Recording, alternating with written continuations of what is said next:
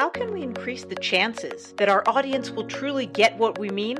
With clarity. I'm Daphna. Welcome to Let's Clarify It, where we'll explore how to communicate our innovative ideas in ways that lead to the results and impact we set out to achieve. Every day we encounter so many opportunities for meaningful exchanges. Let's make the most of them by being perfectly clear.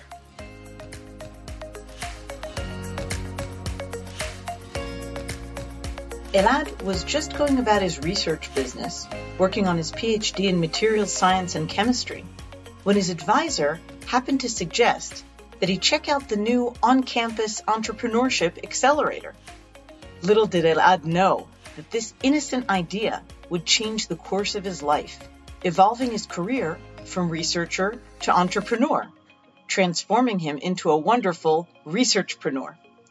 Elad and his team at DriftSense are tackling the challenge faced by so very many farmers worldwide.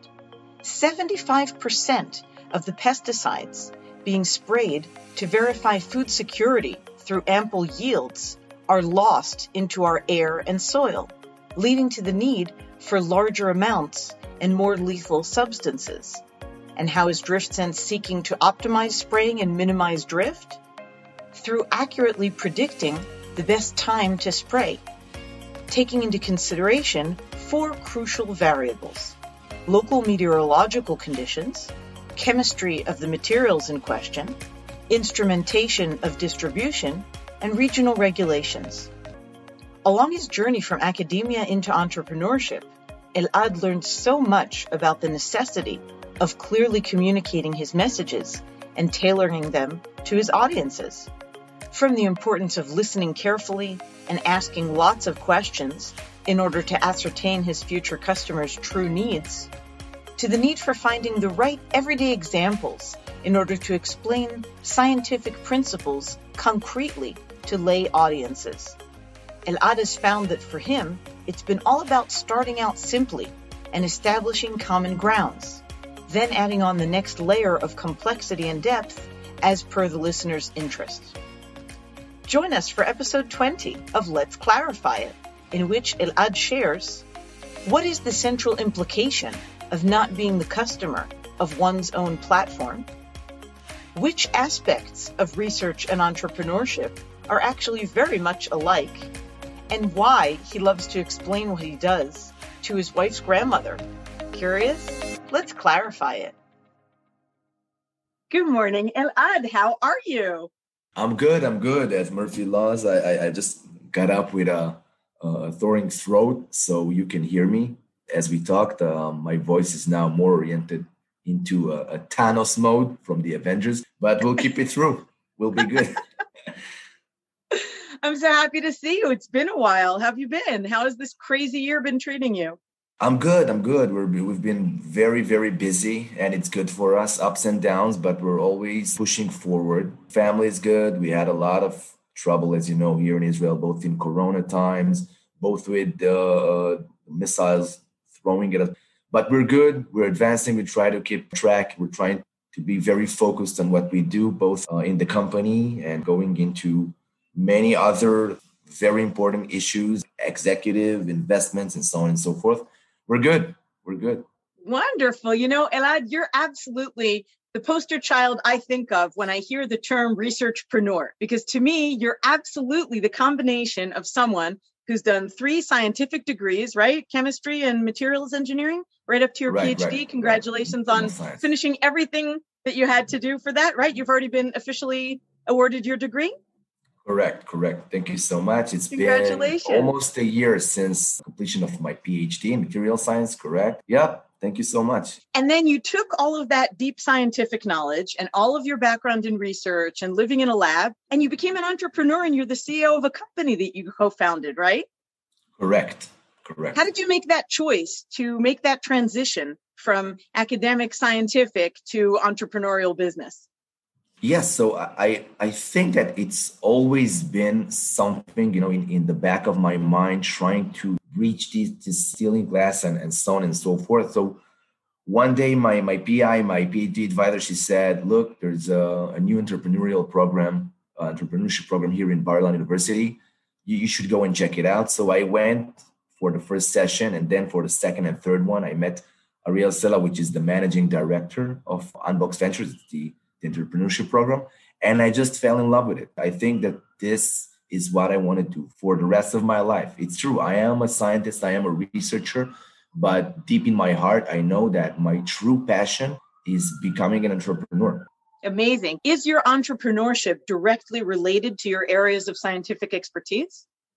Yes, quite a bit. Yes. So the company is DriftSense. It's called DriftSense. What we do is we provide the best and most efficient timings for spraying of chemicals in agriculture, pesticides, fertilizers.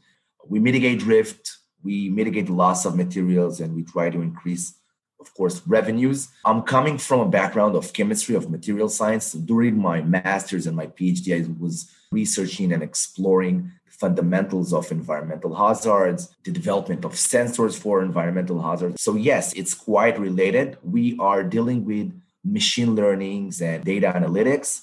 This is a field which I am not an expert in, but within our team, we do have experts that are developing these kinds of features within our platform. So is the problem that your company DriftSense addresses the fact that currently the way pesticide is spread around fields is imprecise and therefore it's too much of these hazardous materials? What exactly is the problem that you're addressing? Correct. So today we know from many conversations that we had with growers, with the pest control advisors, certified crop advisors, many stakeholders in all the agriculture segment, the sector, we know that more than 75% of the materials that are being sprayed, whether it's from a drone, if it's from airplanes, if it's from on the ground boom sprayers, are actually being lost. They are not hitting the target. It fell between the rods, it goes into our soil and water, it volatilizes and drifts in the air, and we are here to change it. Our motto is science in, hunches out. We're trying to keep it as the most accurate and the most efficient in each and every spraying by tailor fitting the most efficient timing for these specific growers, farm owners, and so on and so forth. And in a day and age that I'm guessing that there's all kinds of environmental pushback against using any of these hazardous materials anyway, and maybe looking for more environmentally friendly substances as an alternative, is there a long-term need for what it is that you're supplying? At some point, do you think you're going to change your model because maybe some of these materials are going to stop being used? Are they going to be banned? Where is it going? This is a very good question. It's quite of a long shot. Today, we know that I would say the most critical problems are that it takes quite a lot of a time to develop new materials that are efficient. So you can name it on, I don't know, maybe 5 to 10 materials that are being used on a wide spectrum worldwide, specifically in the US, which are really having an impact on the pests, right? If it's fungicides, rodent. And I'm not quite sure that we need to change this kind of a model. Worldwide now, scientists and agrochemical companies are really trying to have more, I would say, greenish materials, more compatible or sustainable materials. I'm not sure how fast we will go there, but even so, we're quite agnostic. We're cross-border in what we do. So even if you're spraying organic pesticides or not a systemic pesticides, we can help. We know exactly, we can fit our technology, our modeling and algorithms specifically for you. Even if the world is going into greenish materials or sustainable organic kinds of pesticides, which are not systemic, we are still here to provide our technology. We're still here to provide the algorithms that we do. We're quite agnostic. So it doesn't matter if you're growing corn or soy or blueberries. We know to tailor fit exactly the timing for being very, very accurate and efficient for you. And this issue of pesticides, it's not just about the corporate money being saved for these companies. This is a question of food security, right? Without the pesticides, there just won't be enough crops and there won't be enough of these core crops in different countries for people to sustain themselves? Correct. We cannot live without these pesticides. 40% of the crops will be diminished if we don't use pesticides. We feed the world using these pesticides. So what we're trying to say is that the winters are getting warmer and shorter. You have this buzzword of the world is warming out and we have the climate change and all these critical, I would say, changes that are happening now. But indeed, we need to make sure that if you're being very, very accurate, you won't need to get into your field again and again and again and use these materials. It's not the only problem. The problem is that when you use, I would say, an overdose or an underdose, right? It's like antibiotics and bacteria. So if you go to the doctor and he said, look, you need to take these antibiotics for 5 days. And if you take it for 10 days or 2 days, you're making yourself, your body in a very bad condition. Why? Because these bacteria, as well as exactly an analogy to the type of pest, they will become resistant. And it's a problem. You need to use more harsh materials, more lethal materials, and in a much of a bigger volumes. Wow. So who's the main audience that you're addressing with the DriftSense message? Who are your target audiences? So our audience are growers, farm owners, PCAs and CCAs, which are the pest control advisors and certified crop advisors. The men and women will feed the world. Predominantly in the US market? Correct. We're more focused in California, but also in the Midwest in the United States. And your main message to them is that more precision in usage of these pesticides are a win-win for everybody, for them financially and for all of our health in terms of using just the right amount, as you just showed us with the analogy to the medication? Correct.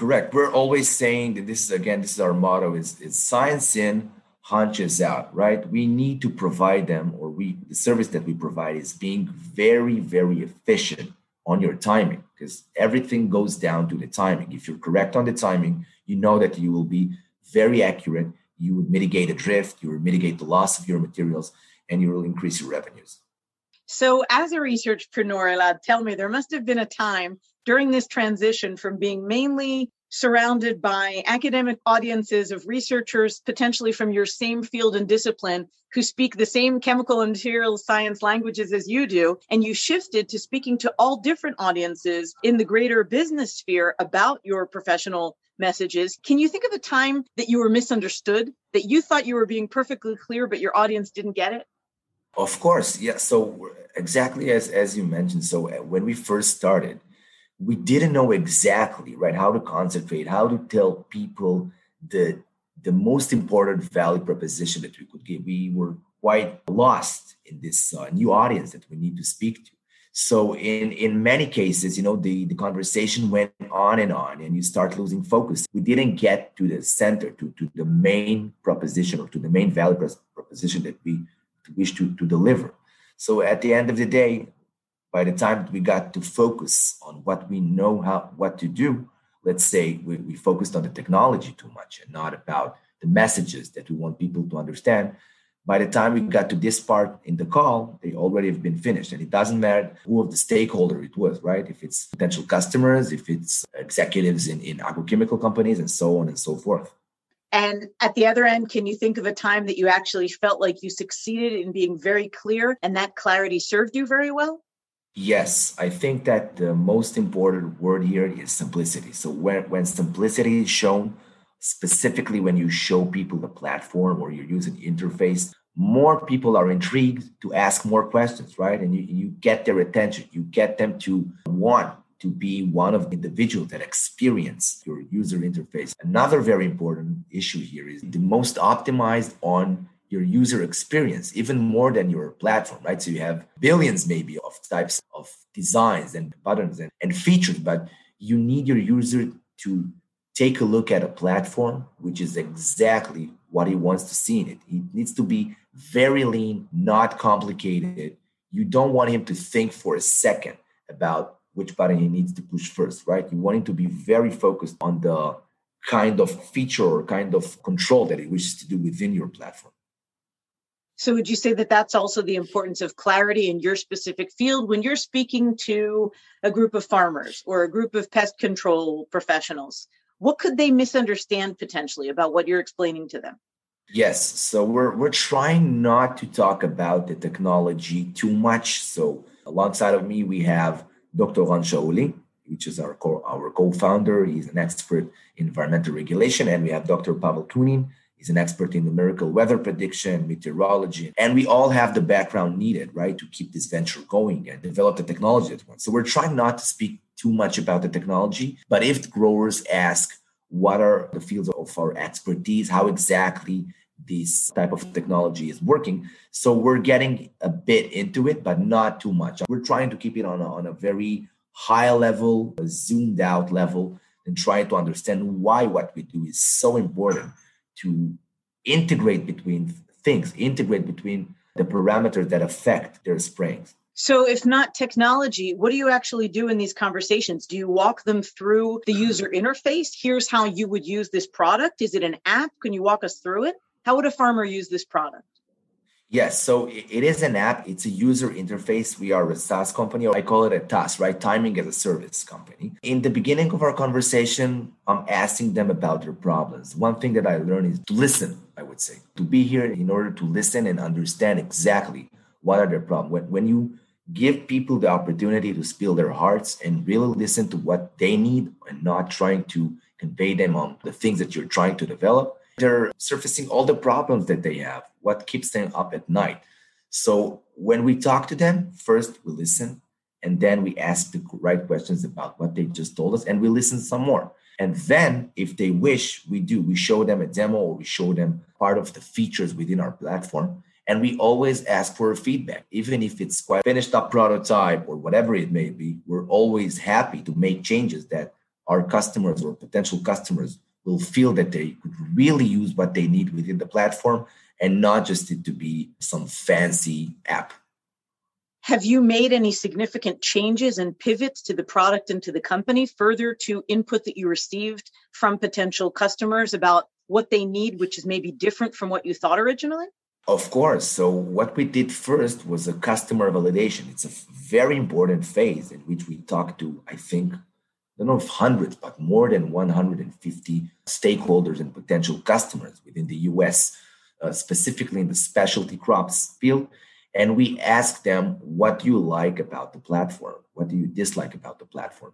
What feature you think that you could use in the platform? And many, many other questions that we needed to understand what they want to see within our platform. It's always the question of, we're not the customers of our own platform, right? So we always wanted to understand what they want. And indeed, we learned a lot. We made quite a few small pivots within the platform to give the features that they want to see within it.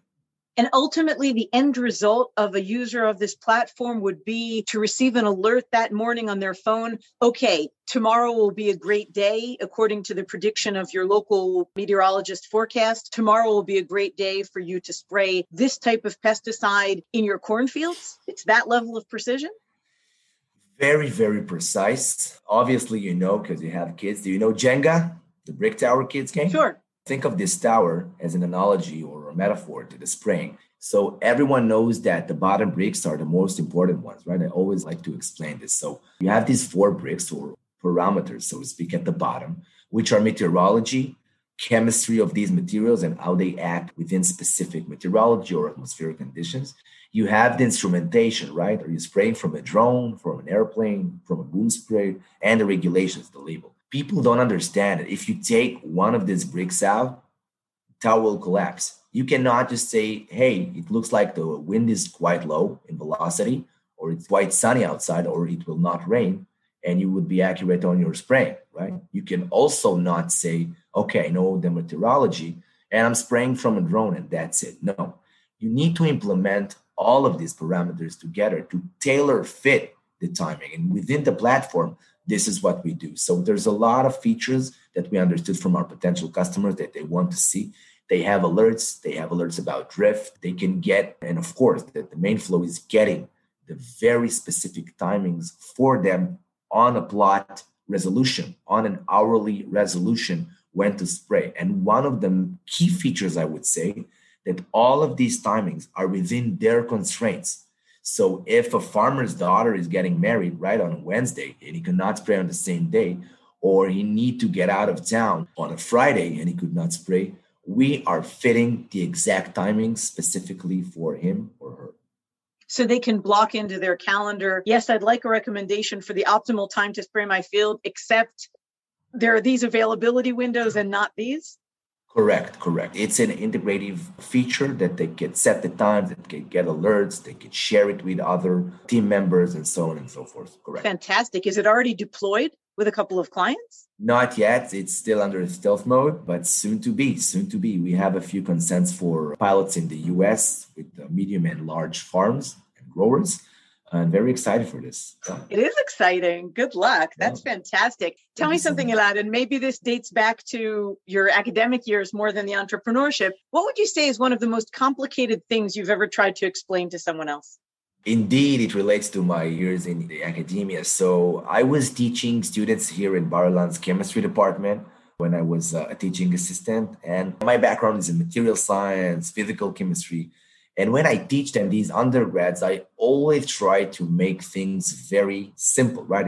To deliver in a very simplified manner. And it's quite hard. So what I understood is during the times when I teach for, I think starting from my second year, first year was quite challenging because I didn't understand fully the things that I am delivering to these students. So I think starting from maybe second semester or the first year or the second year is that if you give daily life, real life examples, it's much easier. So trying to explain about optics and chemistry and electromagnetic radiation, light matter interactions, if you take a very simplified daily life example, it's quite easy. So think about trying to couple light, right? Trying to integrate a light source into some kind of nano antennas, so to speak, micro or nano antennas on a kind of a substrate, I don't know, a metallic substrate. It's quite hard to understand. But I always tell my students that when you're at the kindergarten or being a kid,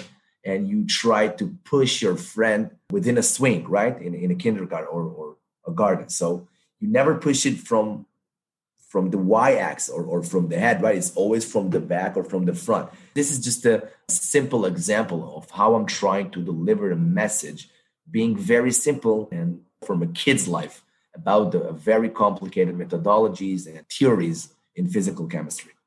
Swings and Jenga blocks because you have a young son and you spend a lot of time playing games and on parks, I suspect.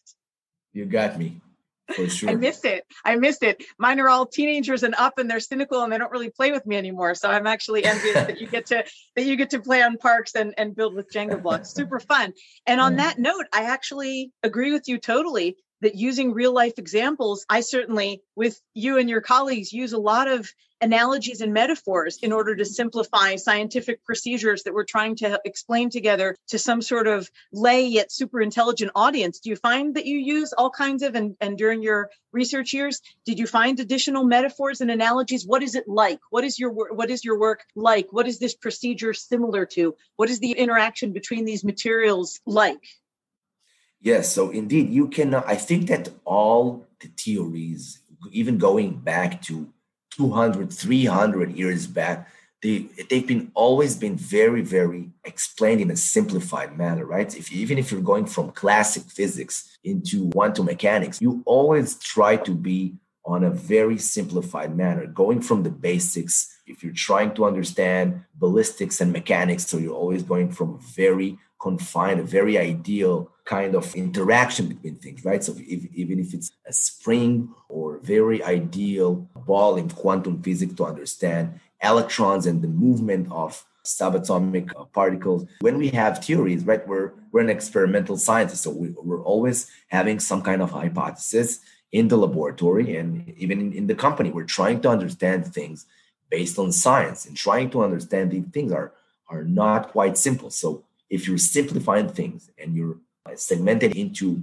very, I would say, micromanagement, micro problems, eventually at the end of the day, it's much easier to understand the whole picture than trying to, dive in straight into the most complicated things. Totally. What would you say is different about the types of communications challenges that you faced when you were predominantly in academia versus the type of challenges that you faced communicating in a business arena and entrepreneurship? What's different? It's very different. It's two type of world. Fortunately, when I speak to some stakeholders, and I had a chance to speak to some stakeholders, either if it's investors or ex-scientists that are now in the business sector or other entrepreneurs, so some understand about the technology. But we're trying to keep it in a higher level. When you're talking to scientists, when you're talking to individuals in academia, so you have a common ground, right? I'm a scientist. You have a common ground, and you can speak of many things within science-oriented conversation. But within the business sector, it's quite hard. But at the end of the day, 1 year and a half, 2 years into this entrepreneurial way, you're learning a lot of things. So you're trying to deliver your messages in a more general oriented, so to speak, delivery system, right? So you're not talking about electron, you're not talking about atmospheric conditions or turbulence, but you're trying to speak of meteorology. You're trying to speak about how materials volatilize in a very simplified manner. So indeed, it's quite hard to overlap between these two very different worlds of business and academia. But one thing overlaps, one thing is the same, I must say, is being an entrepreneur is quite the same as being a scientist. So you have an idea and you try to nurture it, you're trying to understand what are the problems, you have an hypothesis, and you go outside, you're talking to people, right? This is what we've been taught in Unbox here. You're talking to people, you're validating ideas. You're not coming out of this box with a solution. Your solution may or may not be worthless, right? So you need to understand what are the real problems people are having, what keeps people up at night. One thing that is very, very common is the way you're doing things as a scientist. It's the same way what you do is being an entrepreneur. I had suspected those similarities and those parallels, and that's precisely why those are the two audiences that I love working with the most, researchers and entrepreneurs. I too see that similarity. Tell me something. When you were saying before that when you speak among scientists, you find it easier because you can speak as a scientist to another scientist. Is that the case even when you're speaking to colleagues of a totally different discipline? No, it is not the case. So when you're a scientist, there's a lot of disciplines and there's a lot of sub-disciplines within science, right? It's so broad. Even in chemistry, so you have organic chemistry, you have physical chemistry, you have theoretical chemistry. When you're speaking with scientists from, I would say, other fields, you're starting simple. So you're trying to explain in a very broad manner what you do. And then you get on a common ground with the other scientist or other entrepreneur, other whatever he may be. And you're trying to dive in together. So you're trying to deliver a message or a thing that you do. If it's being very simplified, the other side can understand. You go deeper and deeper until you find it difficult to go on. It's still easier being on the same level of understanding and delivering the message when you're starting slow, when you're starting in a very lean manner. Totally. Do you have a role model? Is there someone who comes to mind, either from the scientific world or entrepreneurship, or someone you've encountered in person or that you've seen online that you think, whoa, that's a person who is a communicator of great clarity? I think that my mentor here in Unbox Ventures, the managing director, Ariel, every time I speak to him, he has a classy way to deliver things, right? He can explain it in a very simplified, in a very lean manner, but still it delivers. You get it inside the back of your mind, and the way he could deliver things, the way he understands and delivers the message is very, very good. I'm always trying to understand how he's doing it, what's the secret sauce here, but there's still much to learn. It's fantastic. I agree. Yeah, he is a fabulous communicator. And I think he's certainly the one I first heard the term research-preneur from, which I have wholeheartedly adopted and perpetuated because I too love working with people who go from science to entrepreneurship. Fantastic. What's your favorite kind of communication if you have the choice? I think my favorite kind, obviously, is face-to-face communication. I think that you can read people, you can actually take a look on their, not just the head and up or zooming in. Corona taught us otherwise, right? So indeed, the world has got on the nanoscale, a global village, so to speak, right? So you can have conversation from one edge of the world to one entrepreneur or other stakeholder in a matter of seconds. But my favorite one is definitely face-to-face. I miss it. We're trying to keep track on face-to-face meetings with the team and other kinds of meetings that we try to set, but definitely face-to-face. But even so, and I agree with you, and I love face-to-face, and I'm missing meeting people, and I'm glad that in Israel, things are really opening up, and we're now able to meet again, and hopefully wishing everyone around the world soon in safety and health. Would you say that what Corona has taught us is to maybe be a little bit more specific about when something justifies our in-person time? Does our in-person time now come with more of a premium? Do you think twice whether to get in your car and go to a different city in Israel for a meeting if you could actually hop on your computer from the comfort of your lab or your office and just hop on a Zoom with them for half an hour versus getting in your car, spending the time and the gas and the parking to spend an hour getting somewhere to sit with them physically for that half hour?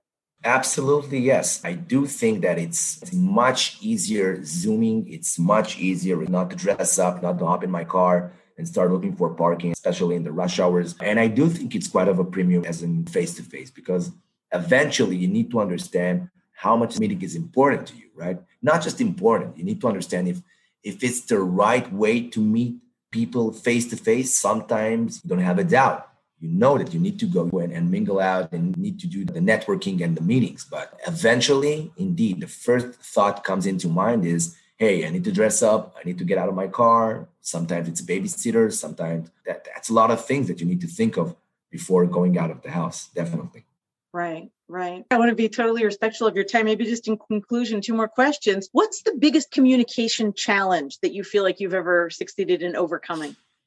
I think that trying to deliver to my family the exact things that we're doing. So even if it's my mom, my wife's grandmother, or my dad, or my brother, whomever it may be. So it's quite complicated. And until I got on the right path of delivering in, the elevator pitch, right, in 30 seconds or 1 minute, it was quite challenging. So at the end of the day, I think that many iterations and talking to people is done a better job for me to deliver. And so at the end of the day, it was quite hard for them to understand, but eventually they know. Every time I ask them, it's like a pop quiz. Hey, you know what I do at DriftSense? Go on. And they do, they know, they remember. Not of fear, but they actually understand. And are they good examples to practice on for your target audience? Is that something that you would recommend to others who are practicing sharing their message? Should they first share it with people who are close to them, who are intelligent, but not at all from their field? Is that a good litmus test, speaking of analogies, for whether somebody is going to get it? Yes, indeed. So they're not from the field at all. And I do try to make them understand it. If what I explain to them is in a click, they get it, so they can further on deliver the message to other people. So it's quite good. I'm trying my best. It's going pretty well. And indeed, they're the audience that I'm trying to practice on. It depends on whom you're meeting with. But if I can deliver it to them and they could further on deliver it to other individuals, I think it's a bingo. For sure. Okay, so great. What communication tip have you received that has served you well that you would recommend to somebody else who's either entering entrepreneurship or just in general seeking to have more clarity of message and be more effective with their audience? I think that the best tip I received, it might sound as a cliche, but it's not. It's actually not. Is to listen, right? To listen to individuals, to be very empathetic, to have empathy for potential customers and in general. So if you listen and then you listen more carefully and you ask the right questions, at the end of the day, you really learn about the real needs of these people, about what keeps them up at night, how you as an entrepreneur can really understand how to fit your solution for their problems. Fantastic. Elad, thank you so much for spending the time with me today. I know I enjoyed the conversation. I'm sure our listeners will too. And wishing you and DriftSense best of success with your important work. And I hope that even as a research-preneur, you still have time for lots of Jenga games with your son. Yes, Daphne, thank you so much. I really appreciate it. Thank you for having me this morning. Always happy to talk to you. I learned so much from you. And again, thank you from the bottom of my heart. I learned from you. Thanks, Elad. Take care. Hoping to see you in person soon. Thanks for being here with us on Let's Clarify It. I hope you found it helpful. If there are specific topics you'd love to hear covered or you'd like help clarifying your own message, I'd be delighted to hear from you. Feel free to reach out to me on letsclarify.it. In the meantime, be sure to take good care and clarify your messages to amplify your impact.